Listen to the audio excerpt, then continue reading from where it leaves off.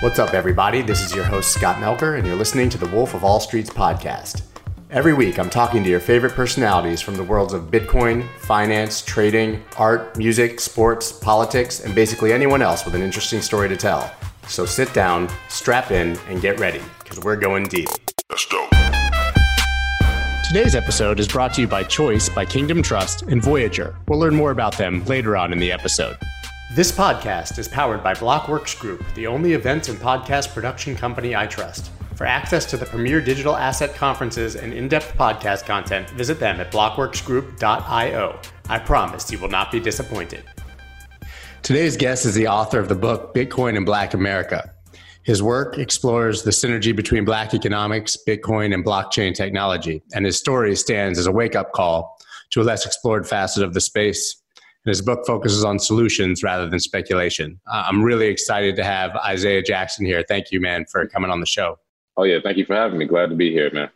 So your book opens with a tribute to Nipsey Hussle. Can you talk about who he is for the people in this community that might not know and what he means to you? Oh, yeah. So Nipsey Hussle, he was a rapper and entrepreneur from the LA area who I've been following for about 10 years now before his untimely death last year. And he was a big inspiration as an entrepreneur, being able to be self-made, doing it independent. That was a big inspiration there. And then, of course, he was big into cryptocurrency and Bitcoin. Once he started talking about it, he had got a lot of people in the Black community to think about using and learning about Bitcoin. So he was a big inspiration. And like I said, his untimely death, and then the book came out later, and wanted to make sure I shouted him out so that people don't forget him. Man, it always blew my mind. Like whenever I hear his verses, I always think I'm listening to Snoop at first. Yeah. For at least the first 10 seconds, I'm like, oh, that's Nipsey. It's incredible how much their voices sound alike. I know. Thick accent, very thick accent. Yeah, for sure. So, I mean, we can get into like the topics of your book specifically, but more generally, what is the issue with banks and why shouldn't people trust banks, in your opinion? Yeah, so banks, they have affected us all. I write about the Black community, but truthfully, banks and the Federal Reserve they fucked us all over. They made us all basically slaves to their debt system. And because of inflation, you can't really make any more money because it's constantly being pushed down. So the reason why I think banks need to, at the very least, change their policies, maybe not go away forever, but at least be a little bit better, is because the forced consensus they have will force these banks. So they don't really have to change what they're doing. And then they get bailed out when they make bad bets. So unfortunately, their bad practices have affected all of us. So yeah, we got to do something about the banking industry. Yeah, and it's interesting because obviously we saw them all bailed out in 2008 with subprime mortgages. And a lot of people like to point to the fact that, quote unquote, this time it's different, which obviously it never is. You know what I mean?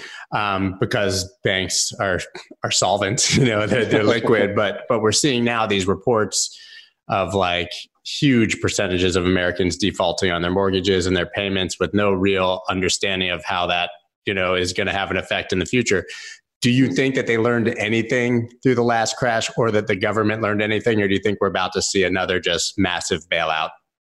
Yeah, we'll see another massive bailout. I don't think they learned anything. And the only reason they didn't is because last time this happened, Bitcoin wasn't created. There was no option B. There was no other decentralized way of finance. So they basically went the last 10 years doing what they did before. And we're starting to see them pay for it. The house of cards is going to come down at some point. You can't just keep pumping trillions of dollars into the economy, giving it to the same people and, expecting everything to be the same. Like you said, stock market is going up.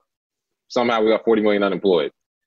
It doesn't none of it makes any sense. And I think we'll see the banks pay for that. Yeah, I mean, the stock market is utterly detached from reality. It's really crazy. And yet again, that's another thing that disproportionately affects, poor people versus wealthy. The stock market going up doesn't really help your average person who doesn't have a job or who got a stimulus check. And, and then you have the notion that the stimulus checks were supposed to last you 3 months, which is getting here now and whatever. So, I mean, it's obviously a crazy time. So we've talked about obviously how banks can't be trusted, but specifically with the Black community, how banks had a negative impact. Oh, yeah. So I write about it in the book. I discuss it a lot as well. that banks in the 40s, when they were giving out massive amounts of housing loans, and the GI Bill was out so people could get these housing loans, which is the source of most people's wealth in America, Black people were shut out on purpose, whether it was because of redlining, where they literally drew red lines around certain zip codes and wouldn't allow you to live somewhere, or discriminatory practices with loans, where two people have the same qualifications. One was white, one was Black. A white person got it every time, Black person wouldn't. And it was very blatant. And a lot of people like to point to, that was in the past, that was long ago. But one thing I focused on in the book is every example is from 2012 up to now. So these are very recent things. And I did that on purpose because everybody thinks this is so old. It's like, no, Wells Fargo and Bank of America, JP Morgan, they've had to settle discriminatory lawsuits for the past 10 years. They still have to. Hundreds of millions of dollars based on that. And it's sort of them admitting to the fact, yeah, we did it, but so what? I mean, what is a few hundred million if we were making billions every year? So yes, those are some of the things specifically in the Black community that has happened. And then, of course, going into today's time with businesses having trouble getting funding, all of that is being practiced by banks against the Black community, unfortunately. So basically nothing's changed, and people love to point to the 1940s and say it's pre-segregation, that's an old policy. So, kick the can down the road. That doesn't even exist anymore and pretend it's nothing. So I guess to get to the meat of the conversation, how does Bitcoin solve this problem? Oh, yeah. So it gives Black people a plan B. It gives all people a plan B. It gives you the chance to look at what is in front of you right now, which is the banking practices that have affected us all. And then say to yourself, what if we move our money out of that system into what I think is a better money system? And that's what Bitcoin can solve. It can't solve racism. It's not a one thing, all in one solver, but it will make people realize that we have leverage, that we do realize the system that we live in, and that if we need to exit the system, hey, that is to me the best form of peaceful protest. Are you seeing a greater awareness of how terrible the system is as a result of, this financial crisis and COVID? Or do you think you were kind of seeing that in the Black community as a result of the book already? Because you wrote it before, right? I mean, these aren't new problems. Yeah. I mean, do you think that we're reaching any sort of mainstream adoption or awareness? Absolutely. I think the awakening is starting, and I think it has a lot to do with the fact that, once again, the last time we had a recession and we had these problems with banks and with the economy, there was Twitter wasn't popular. Instagram wasn't out, I don't think, in 2008. So a lot of the awareness that's coming about is a lot faster and a lot more frequent. And the good part about that is, yes, people are more aware. And of course, I think Bitcoin is part of that conversation. The one thing I want to basically warn people against is not to FOMO into it and not to think, oh, I'm just going to buy it and get rich. Think about why you're getting it. And once you figure out the why, that'll answer every question you have about why we need a plan B. Right. I mean, obviously you're not a financial advisor, or maybe you are, I don't know, but I always have to give I'm not a financial advisor, but how do you You made a good point. Like, just because you should own Bitcoin doesn't mean you should put all your money into it right now, right at this price. Absolutely. I mean, I've always been a proponent of dollar cost averaging, just slowly getting your money into the market, the amount you can afford to lose. But, at this point, there are communities that probably need to be overexposed or at least have greater exposure to it. So how do you recommend that people enter the market if they've never bought any Bitcoin or cryptocurrency before? Yeah, so if you've never bought Bitcoin, one thing I would suggest is to figure out how to earn it. If you're a business owner or if you sell anything, you can accept Bitcoin as payment, and you can start once you receive it, you can go from there. You can also do things, you can use services like Lolly, which gives you cashback rewards in Bitcoin. So you can buy the things you already buy and then get Bitcoin for it. Of course, buying it itself from a person or from an exchange is sort of complicated for some people. If they can't do KYC, if they don't have an ID, they can go to Bitcoin ATMs. And then LibertyX just announced that you can go to over 20,000 different places, including CVS and 7-Eleven, to buy Bitcoin. So if you're new and you just want to jump into the space, those are probably the easiest ways to get Bitcoin right off the bat. And then the best platform I would say to buy it right now, Cash App, because most people already have it. You can get it right on there. Even though I wish the custodial services will let you move it off into your own Right. wallet. I think that'll change at a certain point. I think right now it's good for their books to show, to keep a custodial wallet. It's interesting because Cash App obviously has shown incredible benefit of selling Bitcoin. It's basically their largest moneymaker is selling Bitcoin. It's the highest volume that they do.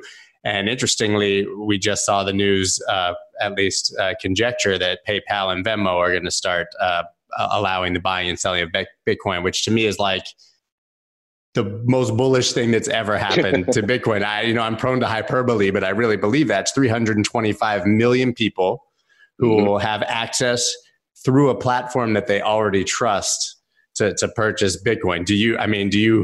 Am I nuts to think that this is so huge, or do you see it that way as well?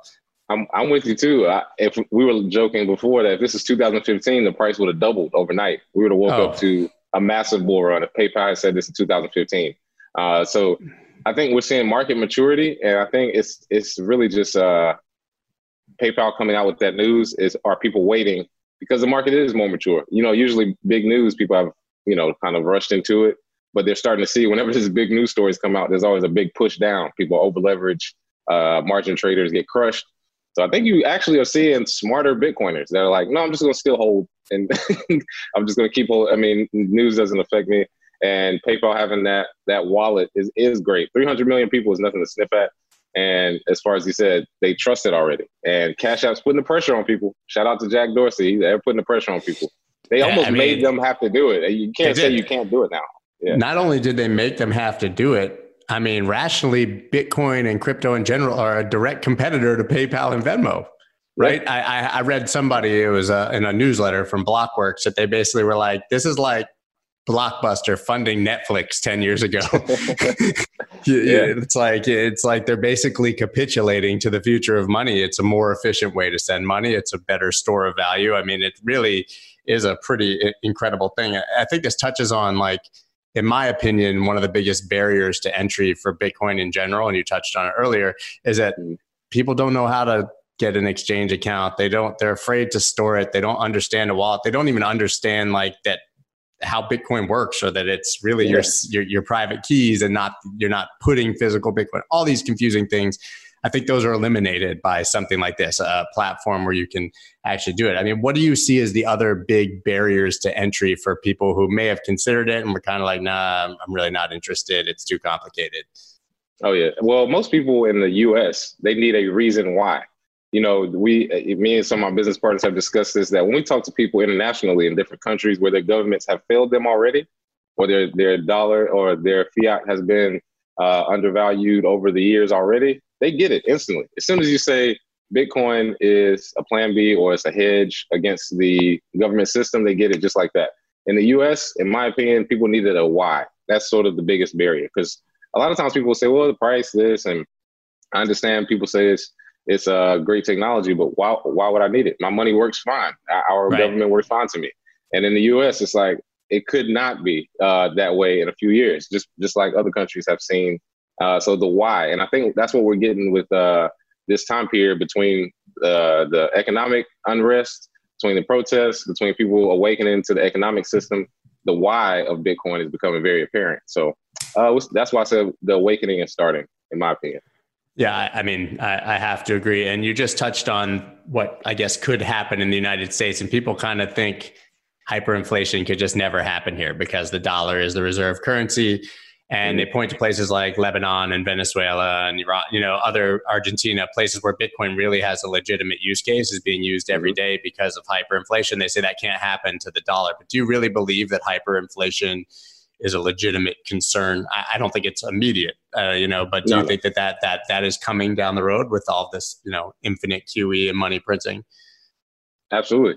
In the next decade or so, I think we will see some sort of hyperinflation event where it will, in my opinion, catch a lot of people off guard, because when it happens, it's slow at first and then all at once, right? So if you have the pressure from the Chinese economy right now, which owns a lot of things, and if they put the pressure on that, hey, we'd rather use Bitcoin, like what exactly would happen to the US dollar? Like overnight, they could do it in 10 years from now.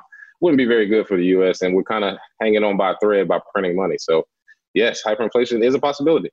Yeah. So go ahead. It's definitely a possibility, and I don't want to seem like everything bad is about to happen, but you just want to protect yourself and have a money system that works no matter what. Right. I mean, there's a lot of people, Chamath and others, who are like, at least have 1% of your money in Bitcoin just in case, right? Because like if that goes up 100 times and everything else goes to zero, you're in the same spot and you're better off than everyone else. And I mean, that's a legitimate case where like you don't have to go crazy and you don't have to be overexposed, but you can make sure that, you know, you're good to go if we do see that sort of thing in the future. It kind of all that obviously. So, I mean, as I touched on before, you wrote this book before we've had the mass protests and George Floyd and all these things. And I think that you really started considering it from what I read at Ferguson. Is that true? Like, yeah. Yep. So can you talk about, I guess, you know, why that affected you and why it really gave you the idea to write this book? Oh, yeah. Well, after the Ferguson protest, I forget, it's probably about 5 years ago or 4 or 5 years ago. I just remember thinking to myself, you know, why are we still doing this? Like, why is this still a thing? Police violence is terrible. But when the smoke cleared and the protests were over, there was no economic solution to take back their neighborhood in order to basically have an economic base so that you wouldn't have outside sources come in and mess up whatever you have as far as police. We've seen that in other communities, in Korean community, Koreatown out here, Chinatown. We have Jewish communities. We have Italian communities where they're close-knit and the police don't come into their neighborhoods and do this type of things to them because economically it would cost them money and, you know, it would sort of put them in a bad light. So that is one thing that I think I wanted to get across, and I wanted to be solution-based because every time we have these protests, I'm 31. I've already seen enough, man. Like, I couldn't imagine being like 60, 70 and seeing this like, well, shit, we were doing this in the 60s. We were doing it's my parents talk about that all the time because they were like super hippies. They marched on Washington. They were part of the civil rights, all of it. You know what I mean? And they're like, it's worse now. Yeah. Like, why are we even still having this discussion? I think it's because a lot of the problems come out of the money system that we use, the very root of it. Now, of course, there are a lot of factors that come into play, but the root of it is the money system. You pay taxes to a government who pays police who terrorize your neighborhoods. And it's an ongoing cycle. And if you don't own the buildings around there, if you don't have the businesses that are in the community, if you don't have politicians on your side that are local politicians, you don't have the money to fund them, you don't really have anything. You're just living in a area and you're going to continue to have the same problems. So I think economically, if we use something like Bitcoin to create a circular economy, at the very least, just as a threat, like, all right, well, we'll exit this economy totally. You know, we have over $2 trillion worth of spending power yearly. What if we just started exiting the system? I think that would be a much better protest, much more effective. So we won't have these same problems, in my opinion. It's interesting. I mean, wasn't there a time, my history is a little hazy, but I remember, you know, the greenback being printed, Civil War, post-Civil War. And then there was a time when basically currencies emerged all over the country that were sort of insular and used within certain communities. I mean, it's a long time ago, but Bitcoin could effectively do that within small communities that could basically opt out of the dollar completely, outside of taxes and the obvious things. But like, you could transact within your community with cryptocurrency and basically opt out of the system, right? Oh, yeah. Yeah, definitely. And I'm glad you brought that time period up because people forget, you know, Federal Reserve has been around 107 years, but there was a whole 300 years before that of how, you know, America was run where, like you said, there was sort of the Wild West, there were different currencies. And I want to remind people that the number one time for Black-owned businesses is now. Number two time for Black-owned businesses was the late 1800s, right after the Civil War. Nobody would think that. Nobody realizes that one of the highest, the biggest boom for Black-owned businesses outside of now was in the late 1800s, falling right after the Civil War because of two things. They had, of course, the ability to create their own communities like Rosewood, Black Wall Street, those things. But because they had the options of different currencies, because they unite together and do that, they were able to do it. Now, unfortunately, they were burned to the ground by people who felt threatened by their presence. But yes, that is very possible at a time where people think Black people could barely read. They were just getting started, getting out of a lot of slavery. So Black people are left to their own vices, a lot of times we'll build it ourselves. Just don't burn it to the ground. And this time, can't burn down Bitcoin. You can't burn down a digital economy. So that's what I'm aiming for the future. I actually grew up in Gainesville, Florida, which is right by Rosewood. So that that was very much a part of our local history and what we learned about when I was a kid. Ironically, because I think even in the movie Rosewood, like they continually say, get on the train to Gainesville. It was like the big city, which was a tiny town even back then. But something I remember being very poignant and learning about, from a very young age. So, I mean, are those the ideas of what happened in the late 1800s? Is that partially the inspiration for what you're proposing in your book? Absolutely, because we have the means to do it now, but digitally. You can have brick and mortar stores and houses in the same area, but you can actually create a digital economy amongst yourselves online and live wherever you want, anywhere around the world, and communicate with even more people. So back then, they could only communicate within that sector, and people would hear about it maybe in the newspaper and come from miles. Now you can stay where you're at, and we could still have a strong circular economy using Bitcoin amongst Black-owned business owners and retailers. So yes, I think that was a big inspiration. I think it is possible, and I think it'll only help because Bitcoin is for everybody. So it won't just be us trying to do it ourselves. Everybody will be using Bitcoin at a certain point. We'll just have to have a strategy as well. Bitcoin is for everybody, but it's interesting because I mean, maybe it's just, my echo chamber or whatever, but it seems like at least the Twitter community and stuff is still not particularly diverse. I mean, do you see a lack of diversity, right? Do you see a lack of diversity? I mean, I'm sure you've been to meetups and done all of these things. Did you notice a lack of diversity? And why do you think that is when this is such an amazing solution for people all over the world? Oh, yeah. Very, very much a lack of diversity in the crypto world. I come from a tech background, lack of diversity there as well. No women at any conferences I went to the first 3 years. Right. I think I saw the first other, people, Black people, anybody other than white males. I didn't really see till 2016. And then even since then, it still dominates. So at a certain point, you have to say, where are they getting the information from and why is it not being, relayed correctly? And I think you have to go to where Black people get their information from. A lot of it, HBCUs, historically Black colleges and universities, they're not told about Bitcoin and blockchain, even though MIT, Stanford, Harvard, they all have it as a part of their endowment. Right. So the information is not getting there. Also, Black churches, 80% of Black people attend a religious service. And I rarely meet a Black church that's even thought about taking Bitcoin as donation. That's interesting. I never thought about that. Yeah. So you have to go to where Black people are, give them the information, and the trusted news sources that a lot of people get their news from. Black people don't trust them.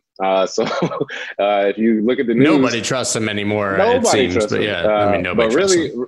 Really in our community, I mean, the way Black people are portrayed in the news, you're like, yeah, this is total bullshit. And then when they start talking about Bitcoin, they kind of just look at it like, well, I guess it's okay, but I don't believe them either. I don't know who to listen to.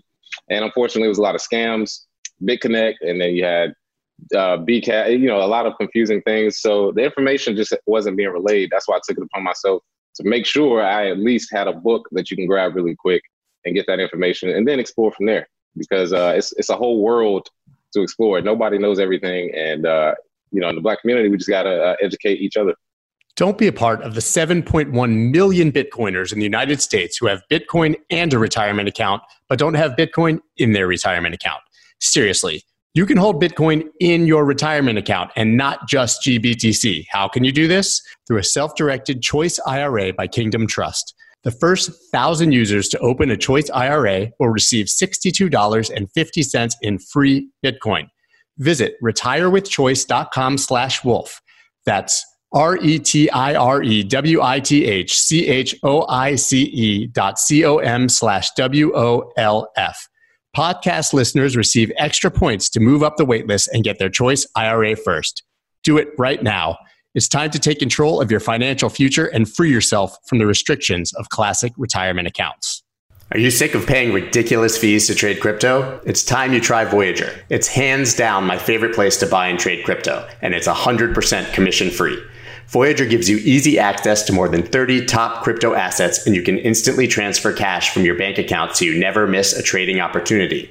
Even better, you can now automatically earn interest on your crypto holdings. Currently, they're offering 5% interest on Bitcoin and 6% on USDC. Yes, you heard that correctly, 6%. And there are no limits or lockups, which means your funds always stay liquid. Find out why so many people are making the switch to Voyager. Visit investvoyager.com or search for Voyager on the iTunes or Google Play Store and get $25 in free Bitcoin when you use the promo code SCOTT25. That's investvoyager.com, promo code SCOTT25 for $25 in free Bitcoin and start trading today. So what are the main, solutions to the problem that you propose in the book? The quick overview. So first things first is to have skin in the game. So learning about it is the first thing, but buy Bitcoin, accept Bitcoin. Anything dealing with accepting a cryptocurrency or Bitcoin, do that. That's the first step. You got to have some skin in the game. Second thing is make sure that everyone around you at least knows or has said the word Bitcoin. You know what I mean? It's not enough to just mention it once and then just kind of go on. You should be a little annoying. I mean, sometimes people are like, keep talking to me about it. Everybody finds the Bitcoin community annoying. That's our thing. Exactly. And then, of course, I have people who come back years later. It's like, why didn't you force me to buy Bitcoin when you first told me? And I was like, why would I force you? I just, constantly say it. So stay on it. Talk to parents, friends, family. If you can't explain it, all the way, point them to somebody who can. Right. So yeah, have skin in the game and talk about it with other people. And then last but not least, of course, network. Going out to conferences, meeting people through webinars, those types of things, you get more of an inside scoop of the industry and not as much the media mainstream version of it. Because you can follow the news stories, you can kind of look at what they're tweeting out. But if you don't look at events or webinars or interviews like ours, you won't really get the inside what people in the industry are doing. So do those three things. And yes, I think that those are the three top solutions to getting into Bitcoin for Black America. And from there, we can talk about how the circular economy can work amongst business owners and others. So those three things are the main ones. Are you finding that there are actually enough solutions for people to reliably receive, transact in Bitcoin? Are there good companies for actually allowing a company to get paid in Bitcoin? I know that that's been kind of clunky and sort of a barrier to entry in the past, but it does seem that there's been a lot of innovation in that space. Are there like certain ones that you're really excited about that you've used that you would recommend to businesses? Mm-hmm. Well, much like PayPal has a lot of people on their platform already, Shopify, when they added Bitcoin payments, was very, very exciting for me because I've talked to a lot of business owners and having to explain BTC Pay Server is a lot harder than, with Shopify. They already have a Shopify usually. It's like, you just add Bitcoin payments through GoCoin, through coinpayments.net, Coinbase Commerce, whoever you want to use. So yes, those innovations have made it a lot easier to show people to accept Bitcoin. And the volatility is taken out of it. If you want to transfer it to cash, that's a lot of people's first thing as well. Immediate. If it's $30 a day, it might be $22 tomorrow. Like, how do I solve that? That solves that problem as well. And the fee that they take is cheaper than Visa and MasterCard. A lot of business owners, when I tell them that, they're like, hold up, wait, what? I was like, yes, like 1% or 1.5%. Visa, MasterCard, 3.5%, 5%. So you're actually saving money and you open yourself up to a whole Bitcoin market. So those solutions are great. I think Shopify is probably the best example of onboarding people who already have a certain degree of knowledge of website online. It would be interesting if we convince business owners to, even if they're converting to cash, to keep that like 2 or 3% difference that they would have paid to MasterCard or Visa and start holding that and dollar cost averaging into it that way would be a really, really creative way for people to buy small and consistently, but then eventually actually have Bitcoin themselves and have a stack. Absolutely. You touched earlier on churches not taking donations. I thought that was really like poignant. It's something I never thought of. Like, so how do you get the word out and how do you approach the entire church community and say, listen, do this? Like it's a layup, right? I mean, it really is an obvious thing. Is that something that you're like actively trying to do? Is there, a way to do that? Oh, yeah. Yeah. So most of the solutions I have, I'm working on it myself. I want to be the change that I want to see in the world. So me and Russell Okung, who is a left tackle for the Panthers now, formerly the Chargers, we're planning a Bitcoin in a Black church tour. I got the opportunity to meet his pastor at the Bitcoin Is event in LA last August. And I talked to his pastor for about 30 minutes, and he was convinced. He was like, yeah, why haven't we done this before? And I was like, because you haven't heard of it. You don't know it. So if me and somebody like Russell, who has a pretty high profile, if we can, get around to some of the bigger Black churches, I think that'll, sprinkle down to some of the medium and smaller size ones, that yes, you can simply add a QR code on the flyer or on the donation envelope, and you can accept Bitcoin just like that. Or you can change the QR code weekly and put it on your website. It's a number of options you can do, but you have to make that an option. You have to hear about it. And I think that is how we get the word out. Other than that, it's pretty hard to get it into the Black community and churches, really, unless their pastor tells them. So talking to pastors individually or in small groups, teaching them about it, and then having them go out to their churches and relay the message would be probably an efficient way as well. So we're working on that. We'll get it done, though. Seems like there's a good business or non-for-profit there, for somebody to build a platform that's specifically for churches that they can all white label and, use to take donations. Something like that could be really huge. Oh, yeah. Total pivot. Does Russell think there's going to be a football season? He thinks so. I agree it probably will, because I don't think the football season is going to get canceled, even if it may be a delay or it's a little weird at first. I think everything will probably be back on before football season, and school comes back at end of August. So, yeah. I mean, it's going to be pretty crazy to see how all of these sports manage it. So, I'm a huge football fan, and I'm a huge fan of him and of everything that he does. It's great to hear that you're working with him. He's he really is a perfect spokesperson, I think, for Bitcoin. I think he really gets it and understands it on many levels. And as a wealthy person, it's, it's interesting that he has so much skin in the game, as you kind of mentioned before. I want to go back to talking about, it's interesting and ironic to me. We mentioned the riots that are happening now and everything.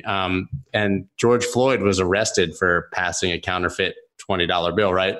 And you talk about how the money is sort of at the center of all the problems. So, I mean, how do you think that what happened with George Floyd is somewhat, I guess, proving all the points in your book?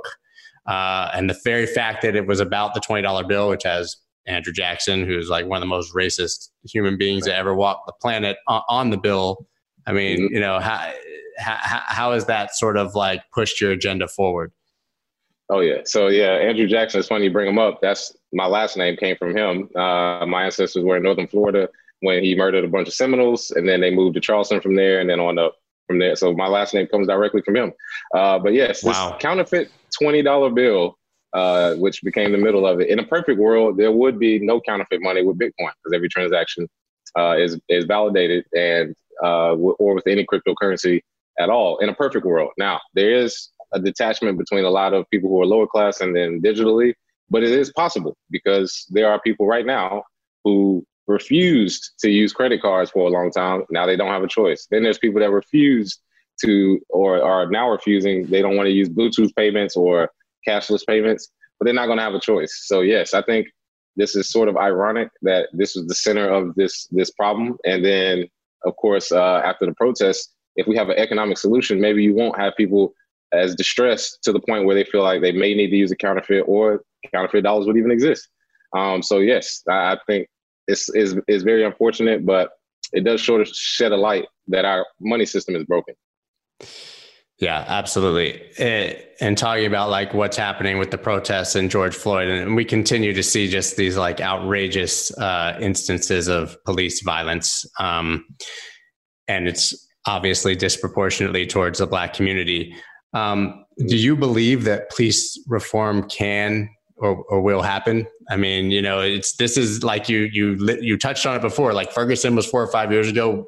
We saw all this, right? We saw protesting, rioting, whatever, all these things and outrage, and nothing really changed. I mean, you can draw a lot of parallels to that. And I thought that there would be gun reform after Sandy Hook, right?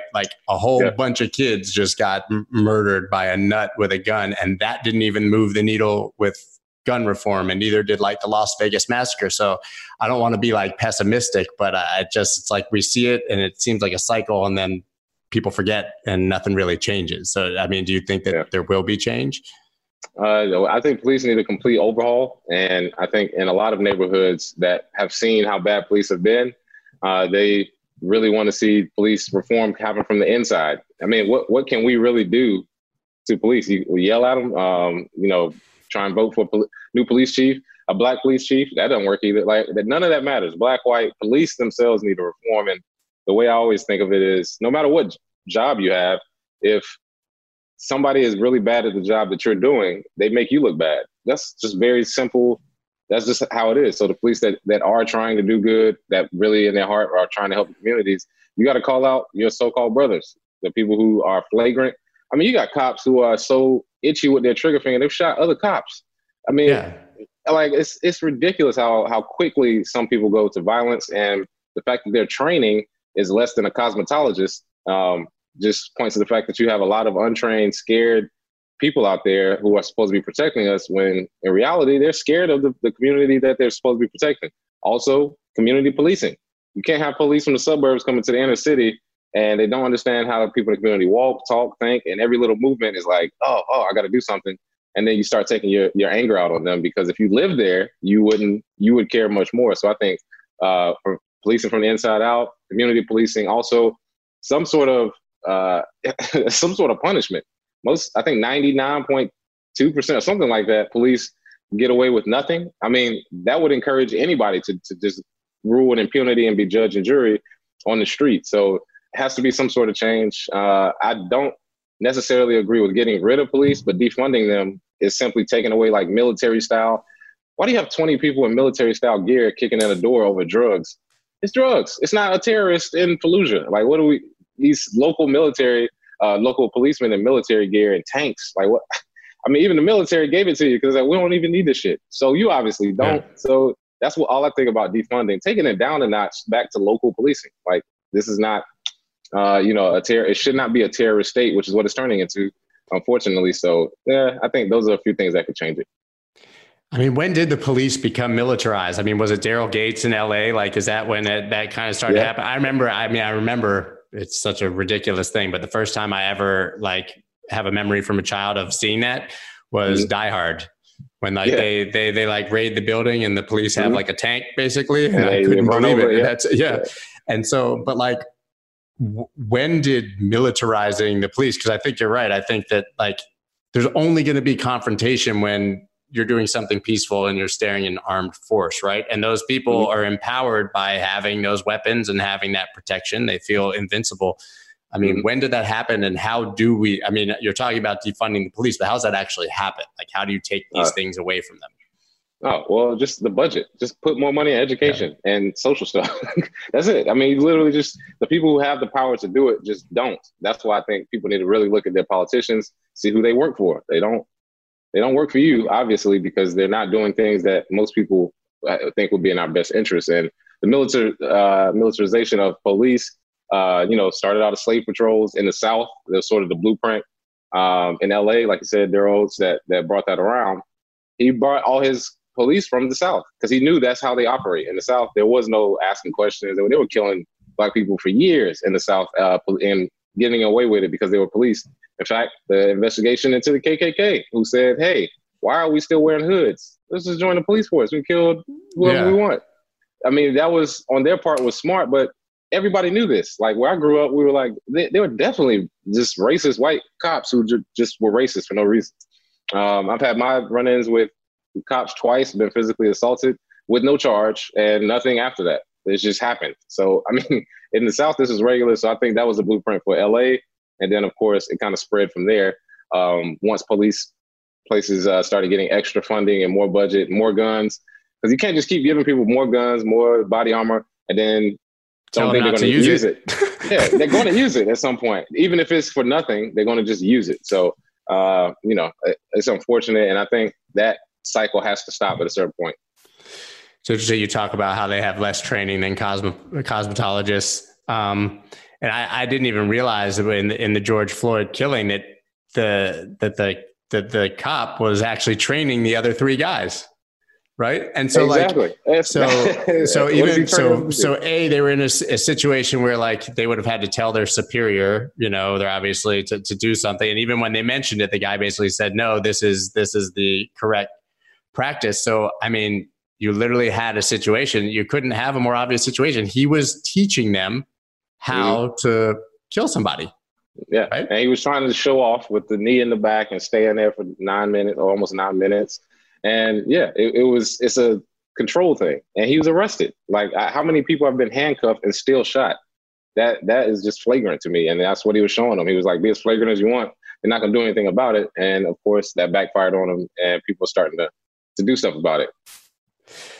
Yeah, and it's interesting you touched on the real change, and I always talk about this too. I think real change comes when, like, the next 5 times this happens, all those dudes go to jail forever. Go to jail. Yep. I mean, isn't that the only way? And I think, first of all, that's the only way that the police will change internally, because they'll realize that there's consequences to their actions. But I also think that would pacify the populace to some degree, to see that these guys are actually held accountable. Exactly. And I don't see why they have such a hard line against saying somebody was wrong. Like, they don't want to say any exactly. They don't want to say any police officer did anything wrong ever. And I'm like, what good does that do? Because, like you said, it makes all of you look bad now. Now you have real honest police who are jaded because people are like, oh, man, fuck the police. And you too. And they're like, man, I really joined because I thought I would make a difference. But you're not calling out the guy right beside you who is, you know, in some cases assaulted dozens of people, maybe not killed any yet. But they're every time somebody gets killed, you look at their history. It's like, yeah, they have a history of assaults. Always. They have 8 people complaining against them. And sometimes, just to boot, a lot of times they have domestic violence. Like, I believe it's almost 40% of police that have domestic violence cases. So it's like, they kind of have a history of violence. Then, yeah, you need to call them out at work and be like, well, leave that shit at home. And when we come here, we have a job. It's a hard job. You have to think in the moment. But a lot of what I've seen are handcuffed civilians crying out to not kill me and still getting killed. These are not people who are attacking you or doing anything to you. So. Yeah, and they always talk about the argument, you know, but there's good police too. And there are, of course, there are very good people. But can you be considered good if you're not pointing the finger at those who are bad? I guess it comes down to that fraternity and protecting your own no matter what. I mean, in my eyes, you can only be a good police officer if you're actively opposing that behavior, right? Exactly. Yes. And then, like you said, you can call yourself good all you want, but if you're really good, you would have called it out. Yeah. So, total pivot. I'd love to hear, and I always love to hear people's Bitcoin story. Like, when did you first hear about it? How did you get interested? When did you fall in love with it? Oh, yeah. So I found out about Bitcoin, ironically, from a banker in 2013. I had a roommate who was working for a banking institution, and they discussed it in 2013. But to him, he basically made it seem like they just kind of blew it off. It was like, oh, it's just part of a meeting. You know what I mean? It was just something. But he said it's technical, and you know, they're saying you should check it out. And because I have a tech background, I kind of looked at it. And the very first video I saw was good old Max Keiser. Max Keiser was yelling and cussing about in the Fed, and you need to make sure you get some Bitcoin. And that he had been buying Bitcoin when it was $1. When I first bought my first couple Bitcoins, it was like around 150 or so, 200. So I will never see those prices again. But I hope not. You know, yeah, I know. But like I always tell people, when I first started, I thought I was late. I really, for like 6 months, I thought I was late to Bitcoin, because when I got into it, it went to $1,000 in what was that, December that year, really quick. Yeah. And then it went down to 300 and went sideways really even quicker. So I thought I was late. I was like, man, I missed out on price. But what kept me in it was why. The more I used it, the more it would be like a banking or PayPal issue. And then I would just say, well, let me send you Bitcoin. I was like, man, this is really useful. Like, I can send any time of day, any amount that I want. The anywhere. Use case is anywhere. The use case is amazing. So that's how I got into it. But what kept me around was the why. Why have Bitcoin? Why do you want sovereignty? Why do you want to be free? Those are all things I wanted. And Bitcoin is the money solution to that problem. You got to have other stuff, but the money has to be free as well. So were you trading? Like, were you a trader? Oh, yeah. Yeah, definitely. I was in the Poloniex Troll Box. Shout out to all the Poloniex Troll Box. People from back in the day. Yeah, I was watching a lot of Chris Dunn videos back in the day. And as far as trading, really, like I usually say, I used to have a beautiful head of hair before I got into crypto, and then over trading, very stressful. But once I learned about dollar cost averaging and how to just relax and just let the price do what it does, around 2016 is when I doing more macro, just acquiring Bitcoin. And yeah, it was good times. I had a Litecoin mining machine back in the day from Butterfly Labs. Man, it was good times back then. It was very Wild West. But that's cool. I mean, you've experienced every side of it and come to arguably like the most important. I have a very similar like situation much later though. In 2016, I was trading in general. And I heard about this like mythical land of 100x like in a day coins and all this craziness. And I came to check it out. So for me, it was just all about money, right? Like all about price, whatever. And I kind of, like a lot of people, and clearly like you, I backed into the actual importance of it when I started to realize what I was trading and sort of the importance of it. And like you, I mean, I still trade, but I slowed down tremendously. Dollar cost averaging became the core of my strategy. I traded with a smaller part of my portfolio. I really learned all those lessons, but all because I realized how important, Bitcoin really was. I mean, absolutely. If you had just started buying it and not traded at all, do you think you'd have more now? I mean, I've lost a little bit, but I think what helped was accumulating a lot of altcoins way back in 2013 and 14 when they were literally nothing. I think that's helped a lot. So I didn't actively trade, like daily trades or whatnot. I did trade them, but I think that helped. I didn't lose too much, but I think most people are like, yeah, I would have had double the amount I had if I didn't get into trading. Yeah, if I never touched it at all. Or they did a 2x and then they realized if they had done nothing, they'd have been up like 20x or something like that. Exactly, yeah. Doing nothing is it's a powerful strategy. Exactly, very powerful. That's how people have acquired wealth since the beginning of time, right? Just put away the money you don't need as early as possible and don't look at it. I mean, it will be the same in the Bitcoin market. So we've talked a lot about how Bitcoin can help, and you just touched on it. What is the role of altcoins? Do you see them as having standalone value? Are there certain ones that you're passionate about, or do you see them as a way to, stack sats, as everyone says, and a way to accumulate more Bitcoin? Oh yeah, I think most altcoins are purely speculative, just a way for certain people to gain more Bitcoin. And certain projects will be standalone. I think Ethereum is moving that way to trying to be a standalone project. Unfortunately, DeFi and trying to have its own industry partnerships with Microsoft. And even though it doesn't have the, I guess, Bitcoin maximalist mindset where they're like, yeah, always Bitcoin because it's censorship resistant. It is a technically it's actually a great project if it was just Vitalik and C started the company without the cryptocurrency. So the smart contract aspect, I think they'll do well. I think Monero always has a place because privacy is paramount. I mean, it's almost no privacy coins that work as well as Monero, in my opinion. So there are a few altcoins that I pay attention to, but Bitcoin is 90% of my portfolio. Yeah, that's how it should be, I think. Yeah, Bitcoin's like, it is the market and everything else is just... It all trickles down from there. If Bitcoin pumps, then other coins may, but I'm not really worried about them too much. So we touched a bit, I guess, on COVID, obviously, and the helicopter money and all the crazy things that have happened with the economy. Why do you think that COVID is disproportionately affecting the Black community? I mean, the death rates are astronomical versus, it's really crazy when you look at the stats.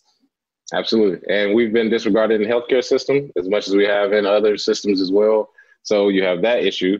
And then, of course, you have higher rates of obesity, which has been found to be one reason why people from coronavirus die. Also, heart disease, higher rates of heart disease. These are all problems we had before coronavirus. So when it came, it was taking us out more. Also, less access to services to get testing and to get masks. All of that affects the communities that were already downtrodden. So in the Black community, if you have these areas that exist, you're going to have more deaths. Obviously, we're always hit hardest by a lot of the things that happen to everyone. If it happens to all of us, you can guarantee it happened even harder to the Black community, even worse every time. So unfortunately, that is what's happening, and somehow we have to fix it. I'm not a health professional, but I do want to give a shout out to everybody on the front lines. But for sure, we have to find a way to slow it down or stop it. And I don't know if anybody in politics has an answer. Everybody's just fighting back and forth. It's an election year. Most of this is just... But how crazy is it that a virus is so political, and not even just the virus itself, whether it's real, it's a hoax, all the crazy things you hear, but even whether you should wear a mask, everything about it, everything about the response is completely right or left. I mean, how do you even solve anything when that's the case?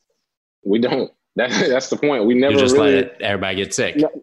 Nothing's really going to change because this never. I mean, our president actively tweets against the other party, and the other party tweets back, and it was just sitting there, it's like, yeah, but 1.5 million people just died. Like, what are you arguing? So even if you don't think it's real, if you don't, well, that's on you. But the people that are dying or people that have issues, you got to have a solution for that. That's what good leadership should do. And people on both sides need to take a look in the mirror and figure out a solution and stop trying to get another spot in office for next year. Who cares? Yeah, I mean, it's crazy when you take New York out of the equation, basically, like almost everywhere seems to be doing worse, but everybody is like, it's like they overreacted tremendously in towns where there was no problem, right? Mm-hmm. Isolate everything. And now it's like actually a problem in those places. And they're all like, fuck it, I'm going back out. I'm going to live my life. It's so like, it just makes no sense to me. It makes no sense. And I think what you were talking about is a point that is important. I think, self-isolation and the idea of being able to stay home is a privilege, and that's not something, if you have a job, you need money, like you got to support people. There's people who do not want to be at home, like problems at home, things like that. I mean, self-isolation and being able to sustain that is really something for wealthy people, right? I mean, so we could kind of rail about it, but it is a privilege. It's something that I think most people can't do. So I would imagine that also disproportionately affects, people of color, not just the Black community, poor people in general, and then I guess they also live in closer quarters, and that, affects spread. It's just really, man, I can't get over how sad it is and just how crazy of a few months it's been with the response. It's a crazy time in American history. And the people who are on the wrong side of history this time, I hate it for them over the next few years. It's a lot of people that's not going to forget. A lot of people have family members who passed, and when they see the response, they're never going to forget this. So hopefully we can figure it out. Do you think that will affect political change? I mean, do you think that this is going to affect the election, or do you think? Not really, because it's still electoral college. I'm pessimistic too, right? Yeah, it's the electoral college still. It's still, the system itself is broken. It has to all be changed at a certain point, even if it's little by little. Just voting somebody in isn't. Look at our choices. Well, we know who won the popular vote last election, right? So exactly, So I would say focus on local politics. Your councilman, your alderman, your mayor, getting them to make where you live a great place, because most people spend most of their life within 5 miles of where they live. If that area is taken care of, if you have what you need there, don't worry so much about the national stage, because that's mostly theater. Most of it is, there may be 1 or 2 big things that come out from a president or his staff, but most of it is theater. Focus on local and you should be fine. I think that's a great point. I mean, do you think that any national politicians, I mean, maybe it's a low percent, but are actually representing their constituents? I mean, do you think that any of them have their constituents in mind? Or do you think that the whole system is set up as such that even if they believe they did when they got elected, they get there and basically learn that it's not going to happen that way? Yeah, I think there's some that get constituent letters and just throw them in the trash. And then I think there's some that actually care. And then they realize, well, I can't really do anything. There's no bipartisan anything. Nobody's going across the aisle to help each other. It's just all bumping heads. So, I think they're in a tough position, and the constituents that are supposedly, looking up for them for help should just stop. I mean, just don't even. I mean, you can if you want, but I haven't seen it in my 30 years. I don't see it happening anytime soon. And my best friend from childhood is the state's attorney in Hillsborough County. And I mean, when you see what can be done at a local level by someone who's actually passionate, I mean, his whole platform was criminal justice reform, and he's, decriminalized marijuana offenses and getting people out of jail for, I mean, it's just incredible. And that, as you touched on, I mean, that affects more people's lives than even probably a senator can for an entire state. Even if you just help 1,000 people in your local community, that's probably more than a national politician is doing for you. Oh yeah, absolutely. I definitely agree with that. So what's next for you, man? Like, how do you continue to spread the message? How do we help, and how do we make change?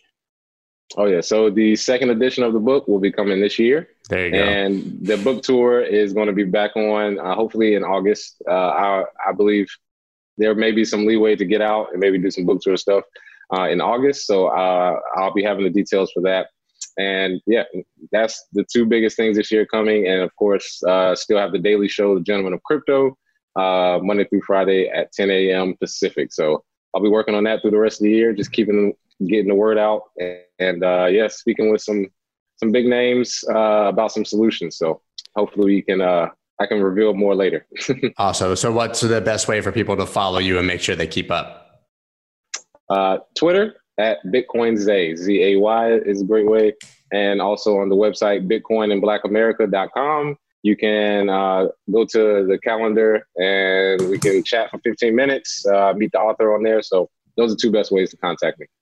Awesome, man. Well, I really appreciate you taking the time. You definitely opened my eyes to a lot of things, and I hope that people will listen and embrace it. It's great to hear like a real legitimate use case for this thing that we're all so passionate about, because it's like people talk about it all the time, but there are very few people who are trying to put it into action. So I really appreciate you for that. And thank you. And really, man, thank you very much for taking the time to come on the show.